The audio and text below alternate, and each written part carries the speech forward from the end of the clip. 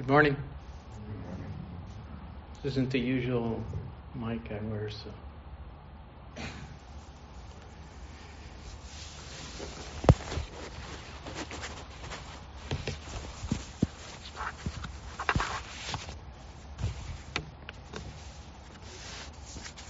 So my talk this morning is inspired by recently reading the first book of the voluminous Flower Garland Sutra, which is also called, in its original name, Avatamsaka Sutra.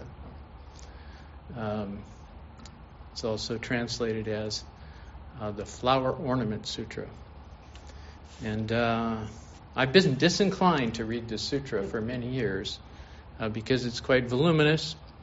But my teacher asked twice that I start reading it. So I, at the second urging, I did read the first book of the sutra. The setting of this sutra is in the land of Magadha, which is the traditional setting of all sutras, and it's at the site of enlightenment. But nothing else about this sutra has any correspondence with any historical or locational or time-bound events. The first thing we learn is the first thing we learned is that the Buddha has awakened, and the second thing we learn is a little bit about the site of enlightenment, but it's nothing like what we're used to. The site of enlightenment, the tree of enlightenment, the Bodhi tree, its trunk is made of, diamond, yes. Its trunk is made of diamond, and its branches, the branches of this tree are made of lapis lazuli. The ground is also of diamond. And the tree itself emits sounds, and these sounds are sounds of awakening. It's not clear if it's not clear that it's a language, but the sounds that this tree of enlightenment emits are preaching the Dharma, I guess. That's the implication. Wondrous sounds coming from this tree of enlightenment. So it seems as though the Buddha's awakening, what it feels like after reflecting on for a while, my conclusion was that the Buddha's enlightenment has set off a transformational change in this, or anyway, in some world, a transformational change, and it's like it seems like a chain reaction of liberation has been set off by the Buddha's awakening, and the main thing that occupies this 149-page chapter of the first book of the sutra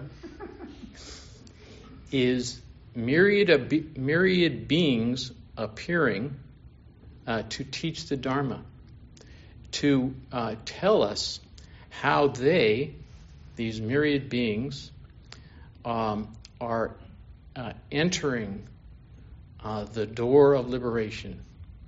Entering the door of liberation. And these beings are very numerous, and they include, usually, it's quite common in Buddhist sutras to have some bodhisattva or another preaching the Dharma. But here we have, and we do have some in this sutra, and we also have Brahma kings and many spirits also preach the Dharma and enter, they tell us about their practice of entering the door of liberation. And these spirits are like spirits of mountains, spirits of rivers, spirits of fields, spirits of plants and herbs, rivers and streams. So all these spirits, come forth, have magically appeared to preach the Dharma. And the Buddha is this is significant, I think. You don't hear the Buddha, at least in this first chapter, saying a word. It's these beings who appear to assist him in preaching the Dharma, to preach the Dharma on his behalf. It's like maybe they just appear because the Buddha's silent meditation is not to be disturbed. Doesn't tell us that. But in any case, the Buddha has just awakened, and it's as, to quote a recent movie, it's as if everything is happening everywhere all at once. It's like that. It's like this explosion, this chain reaction of liberative teachings. So it requires, for us to read it, it requires suspending our usual, interest in time and place, and so forth, and the interest in the characters that are preaching the Dharma and who they are. So I'll give you a little flavor of just how this sutra sounds for 149 pages. The Brahma king, Sikkim, found the door of liberation, abiding in all sights of enlightenment everywhere, and preaching the truth, while being pure and free from attachments in all actions. Brahma king, light of wisdom, found the door of liberation, inducing all sentient beings to enter meditative absorption and stay there. Brahma king, radiance of beneficent wisdom, found the door of liberation, entering everywhere into inconceivable truths. Brahma king, sound of ubiquitous clouds, found the door of liberation, entering into the ocean of all utterances of the Buddhas.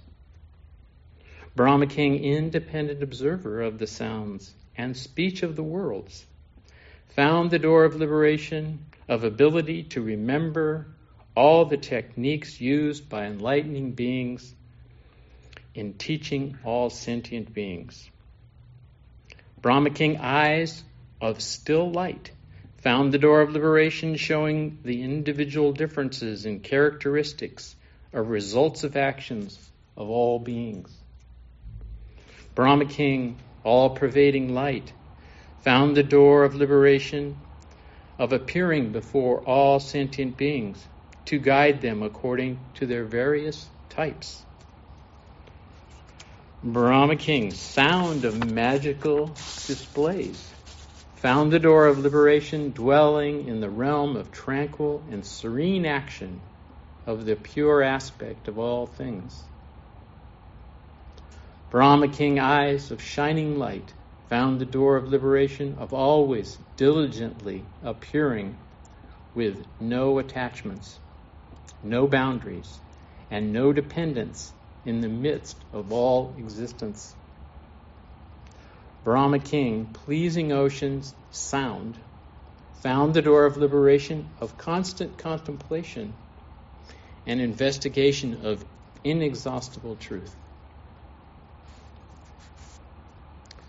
So as you might imagine, it takes some patience to read this sutra, which goes on in this vein, as I said, for 149 pages. But nevertheless, I took it in 10-page increments every day after my morning meditation, and I accomplished the feat of reading the first book of the Avatamsaka Sutra. So, even my teacher didn't have too much to say about the details of Book 1. But, I decided to give a Dharma talk, and I'm thinking, well, what can I talk about? And so, entering the door of liberation. But that sounds really good, right? So I should give a talk on that. But then I have to figure out, well, what am I really going to say about that? And what am I going to say about this first book? And so then I have to spend quite a bit of time thinking about, especially something like this. I mean, this is there's not a lot to get a hold of here, exactly. But the one thing that after some meditation on this and some writing, doing some writing, the one thing that jumped out at me was the lack of any sense of being bound by time and space, which I said already. But this sense of really just this display is what I would call it, display of liberation occurring without any orientation in time, struck me as something that should be paid attention to, and because it's quite a contrast. It's quite a contrast with other stories we have about the Buddha's awakening. We have other stories, and most people who encounter Buddhism are familiar with the Buddha's, his Shakyamuni Buddha's, the story about his spiritual journey, right? Which we can place in time, and we can place in sequence, right? The Buddha was born in 563 BC or something around that period, that time. He was a real existing person. He was the son of a king. He grew up in a palace, sheltered from the vagaries of life and suffering. He had some inkling that there might be some other reality to be investigated, and he prevailed upon someone in the palace to take him outside the walls where he saw the four sights. And seeing the four sights of a sick person, an aging person, a corpse, and a monk, he decided, yes, there's more here to investigate, and he, got a horse and left the palace at night and began his, spiritual journey. So this is kind of, usual kind of story that we can hold on to there. You can make a movie about this story, and people have, of course, made a movie about this story. It's a normal story, and it comports with a kind of understanding that we have that spiritual development is something that takes time, that we are going to have to work at for a while, and that we are slowly going to grow in our spiritual development over time.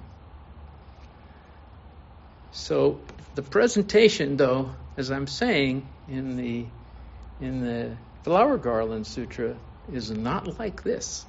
It's not like this. The Buddha awakens, and immediately all these myriad beings are awakened and entering the door of liberation. Right from the beginning, they're entering and teaching the Dharma. So the thought that I had, well, there's just no preliminaries. There's just nothing before awakening. There's just no leading up to. The teaching here is awakening is instantaneous, and it pervades all beings, all time, right now. That's the teaching. It's a teaching of sudden enlightenment. So actually, this is kind of two versions, of the way people think about the path, our path of spiritual undertaking. And I think the most commonplace way that people think is that I am severely deficient in my spiritual understanding and my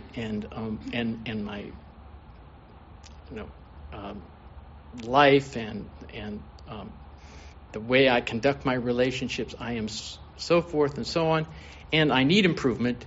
And so I can undertake this spiritual path, and hopefully, over time, I will grow in wisdom, and I will, and things will improve for me, and things will get better, and I will be more. I will be happier, and so forth. And so, we under that version. We undertake our spiritual development with this gaining idea in our minds. We're going to get something out of doing this practice, and it will be all worthwhile sitting silently for many periods on end and having pain in our legs and back, and because we're going to get something out of this, and it's going to help us grow. And that's not true. That's not true. There is a gradual path. There is truth anyway. Let's just say there's truth to the gradual path. There's truth in there, but it's not the whole truth. And this other truth that we actually, in Zen, are asked to contemplate, and maybe the Avatamsaka Sutra has some influence on this. We're asked to contemplate the idea that we can skip the preliminaries and just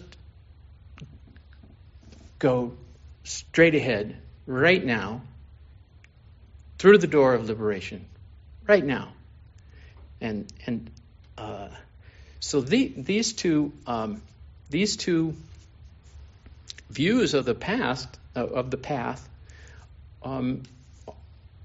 were actually hotly debated and have been hotly debated in the history of our tradition.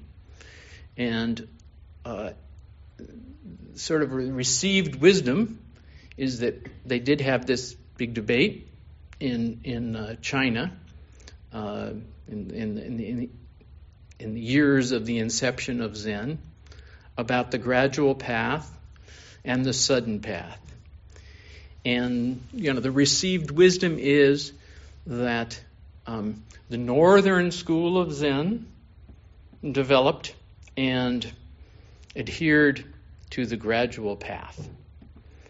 And the southern school of Zen responded to the teaching of the gradual path by pointing out that awakening is not over time, but it is all at once.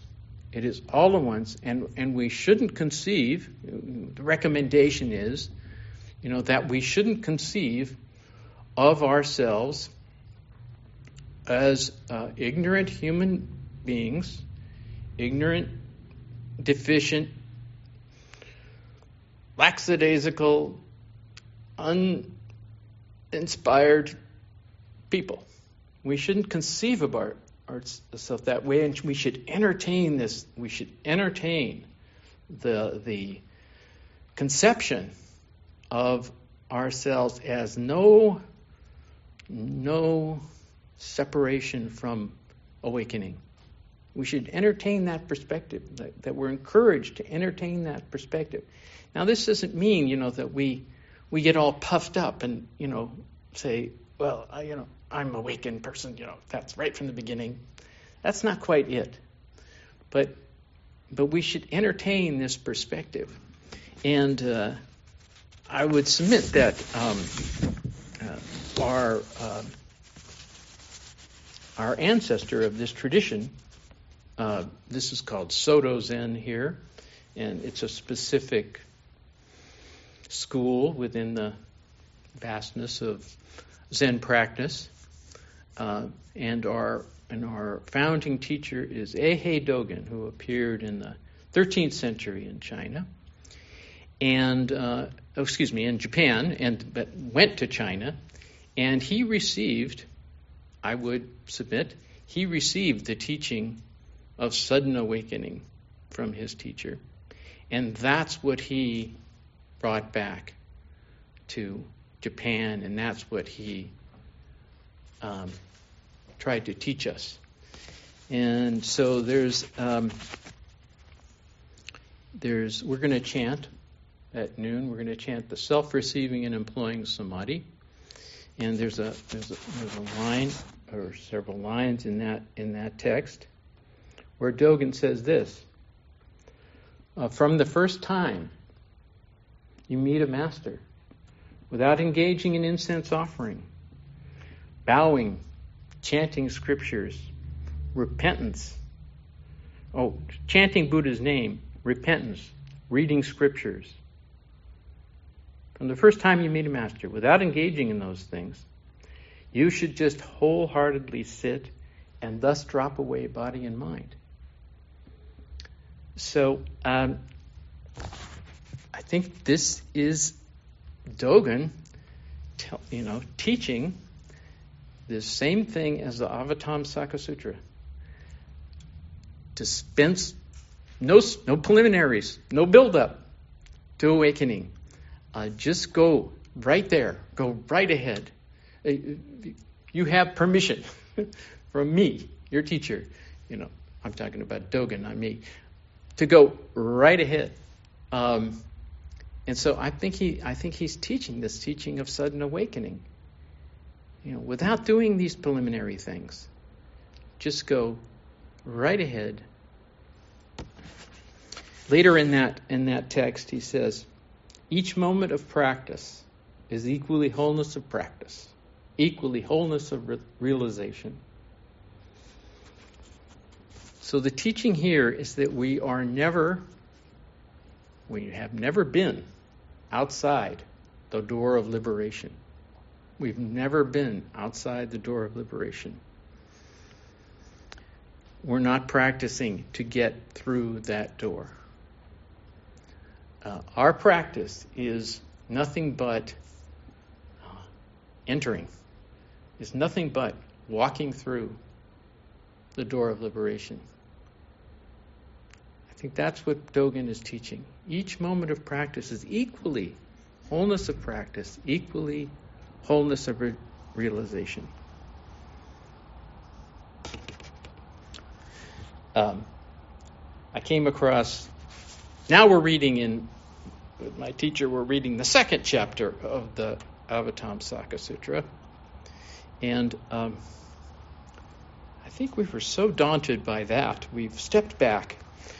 And we're reading some corresponding text that sort of make the same point as the second chapter. And the second chapter is really all about the Buddha teaching by sitting still and radiating a great light throughout the universe. And this is it. I think the whole chapter pretty much, although I haven't finished it yet, but the whole chapter is pretty much describing this light that is radiated throughout the universe. And there's some other texts, particularly in Dogen's line, that reference this light, reference this great spiritual light that's radiating out. And one of the texts is by, Dogen has a text called Komyo, and Zen Master Eijo has a wonderful text. Zen Master Eijo is Dogen's immediate disciple. So Zen Master Eijo has some very strong words in this text. In one point, he says, "To go on degrading yourself and limiting yourself, producing individual subjective ideas that you are basically an ignorant ordinary person, a common person with no wisdom, is truly hellish behavior, slandering the wheel of the teaching of the enlightened." So that's some pretty strong language. But this is really kind of the point here that I'm suggesting, that we make a deviation from this path when we go on degrading ourselves, limiting ourselves, producing subjective ideas that we are basically ignorant and ordinary beings, a person with no wisdom. This is anybody I think can see that is just not helpful. It's just not helpful to maintain that kind of view of ourselves.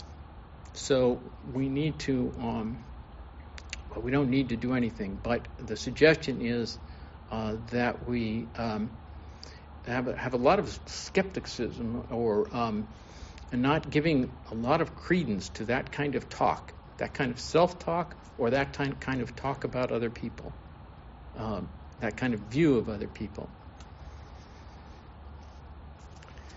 So an example that I have here is when you find your mind wandering in Zazen, when you find a train of thought going on, and then suddenly you realize that you've become greatly distracted from, your presence in your body and breath.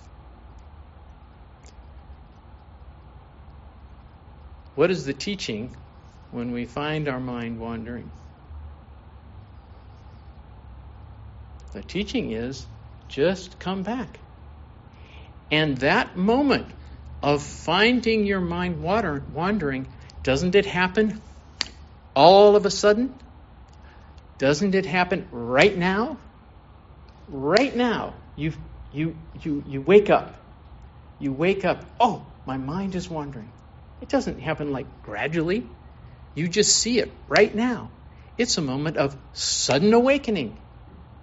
Sudden awakening. You find yourself wandering right now. And then, you don't berate yourself. Just trust that moment of finding your mind wandering. Wonderful. Wonderful. Find your mind wandering and come back. And just drop all that discussion that's you've been having with yourself. That moment of finding your mind wandering is a precious moment. It's a moment of awakening. So trust it. Wonderful. Finding my mind wandering. Excellent. Right now, I come back.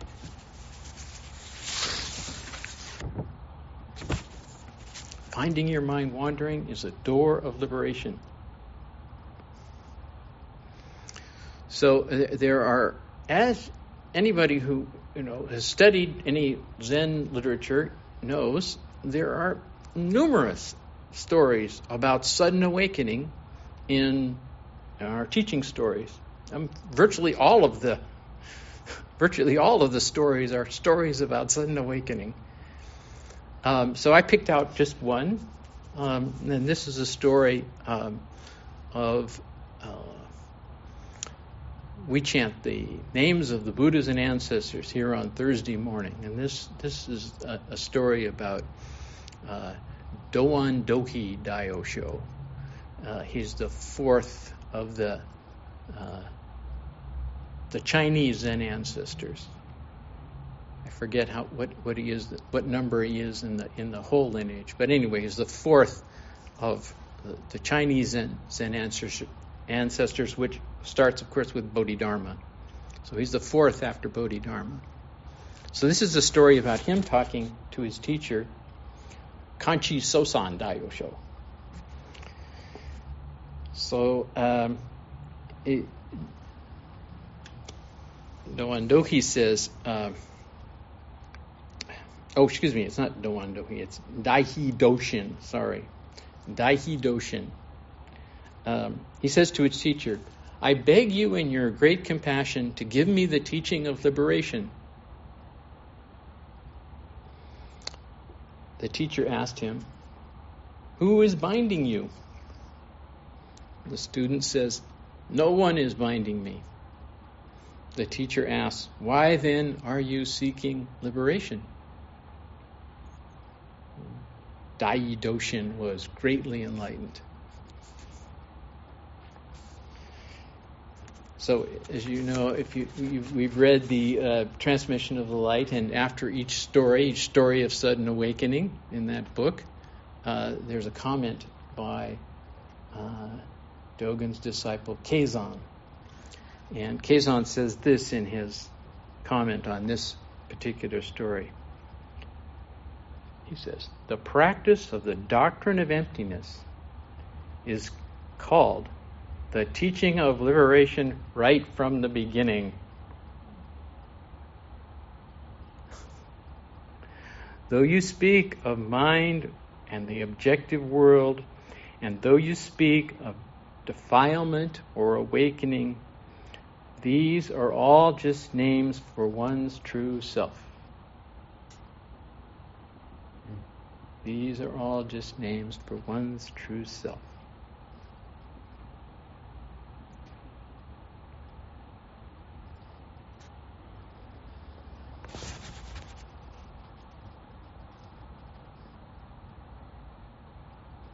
So, as I said, I come up with these topics, and then I just, I let them stew for a while. Sometimes I think I should put more thought into the topic itself, but the door of liberation just sounded so wonderful. I had to talk about it. And so I'll just read something that, as you know, again, I just kind of let the topic stew. And one day after morning meditation, I wrote this. In addition to entering the door of liberation for ourselves, our practice is holding open the door of liberation for others. Strictly speaking, the door of liberation has no name or form. It is simply holding open. It is simply holding open. be a doorman or a doorwoman for all beings, letting all our experience be walking through. Our present experience is the door of liberation. Whatever its name at that particular moment, it is our present experience, our experience of presencing. Its name might be this life. Its name might be death. Its name might be the pain in my back. Its name might be my child. Its name might be my career. Its name might be my Sangha.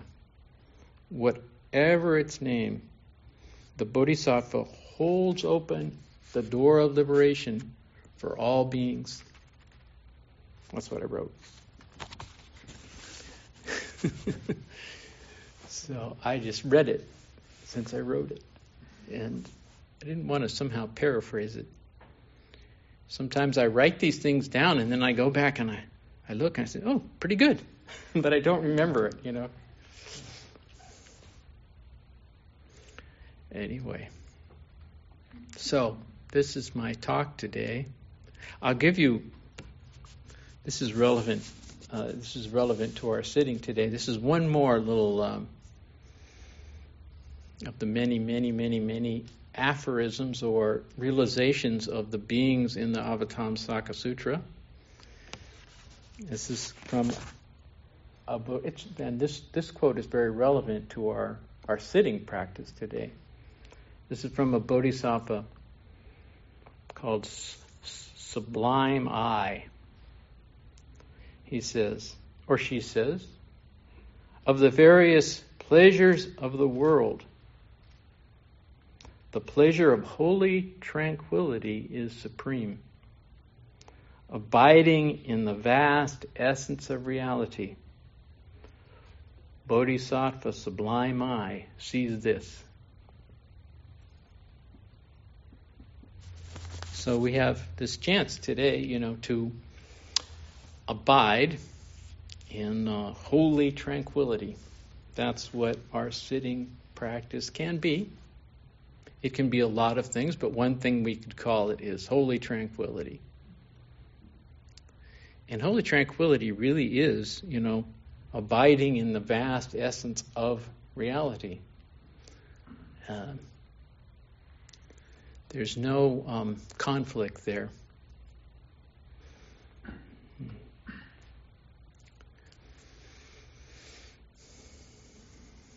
It's a safe place.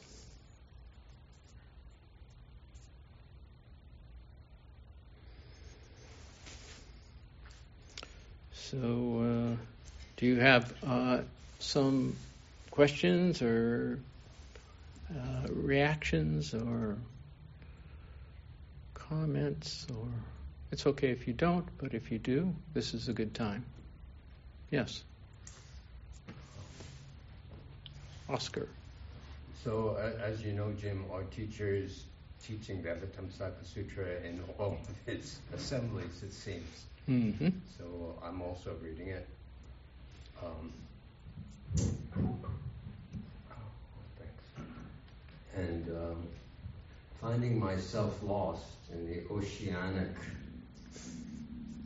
detail and magnificence of Chapter 1, in an attempt to keep myself from drowning, I made notes on some of what was described. And I was interested and impressed to find, I think, in addition to the kings you mentioned, there's quite a few celestial kings, each one of whom has a posse of about 10 kings in his lineage or category, and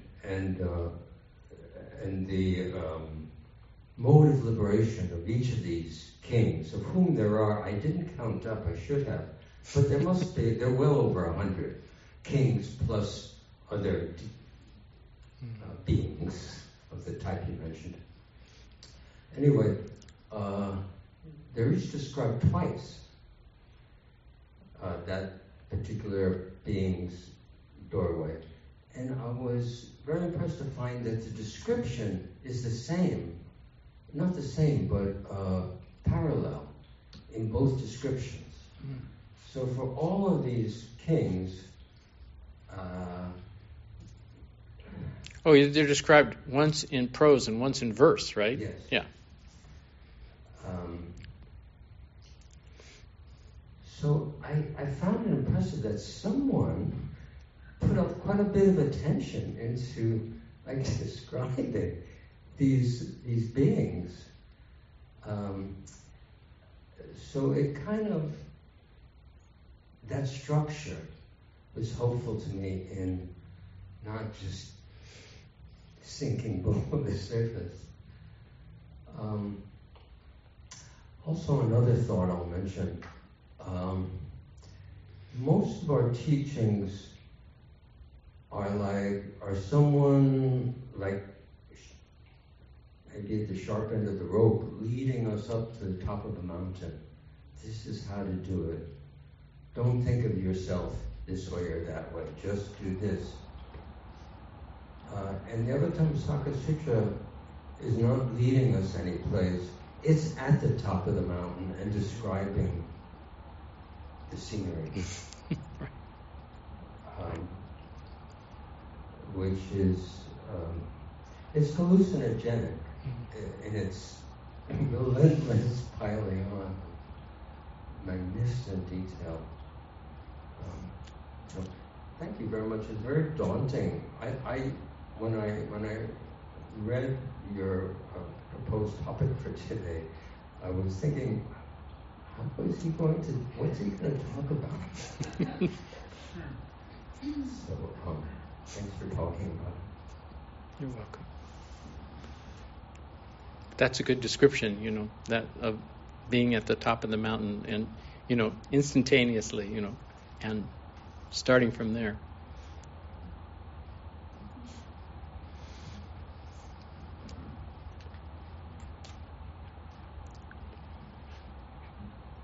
Master, I'm impressed that you got through all of those pages. You know what?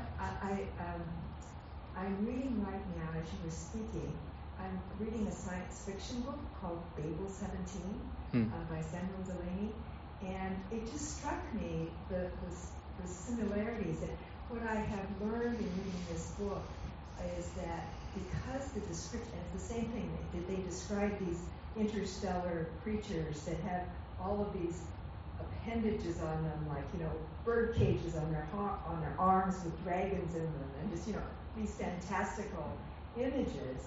And what I'm coming in this book is by creating all these fantastical and phantasmagorical people, it breaks through some very profound philosophical principles. And because you've already suspended your reality in hearing these descriptions, I found one of the Babel 17 is like the Babel fish, the universal translator, and in Babel 17 language, the heroine is talking about, if I don't have a word for a concept, I can't think it.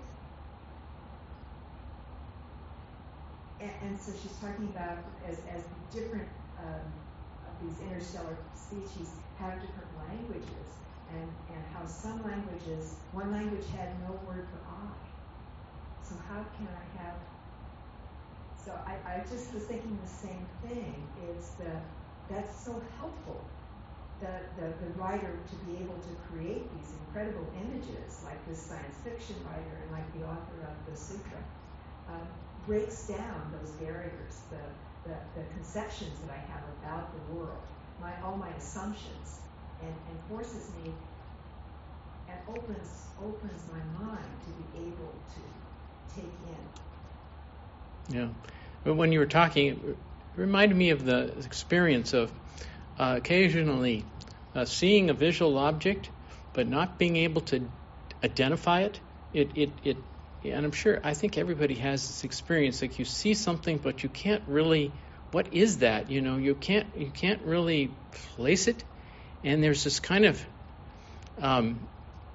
moment that that's hard to rest in of just this non-conceptual. I can't put language to it, and there's usually some continued looking at it until one can put language to it and say, oh, that's this, but I was seeing that. And then the funny thing is that once you've seen it with the words, you can't go back and unsee it the way you were seeing it before. So I think that this science fiction is a vehicle for often a vehicle for philosophy, right? I mean, it's a vehicle for that, and we maybe the Avatamsaka Sutra is too, but yeah, it is. I mean, it's certainly a vehicle for Buddha's teaching. Yeah, it's just a non-conceptual. You can't conceptualize the setting, the place, and so you just see the teachings stripped away from all ordinary context.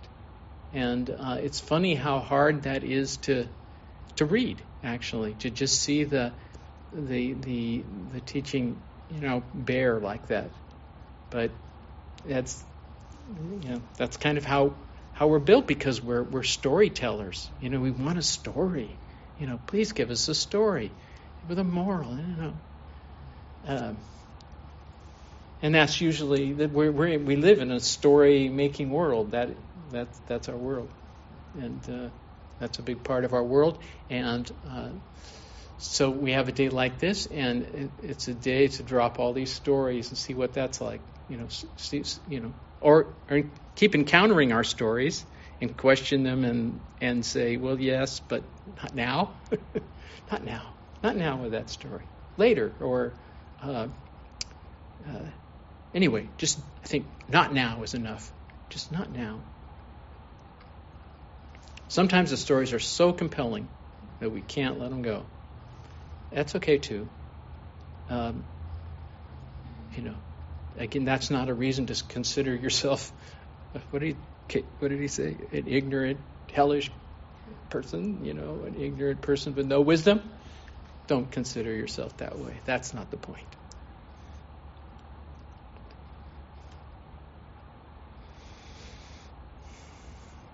The point is to be friendly with yourself, friendly with your own mind. That's the point. That's the point of today. Be friendly with your own mind. Okay, well, I would say what we should do now is have a 15-minute period of Kinyin. Use the restroom if you like, and then we will end at 10:02 with service.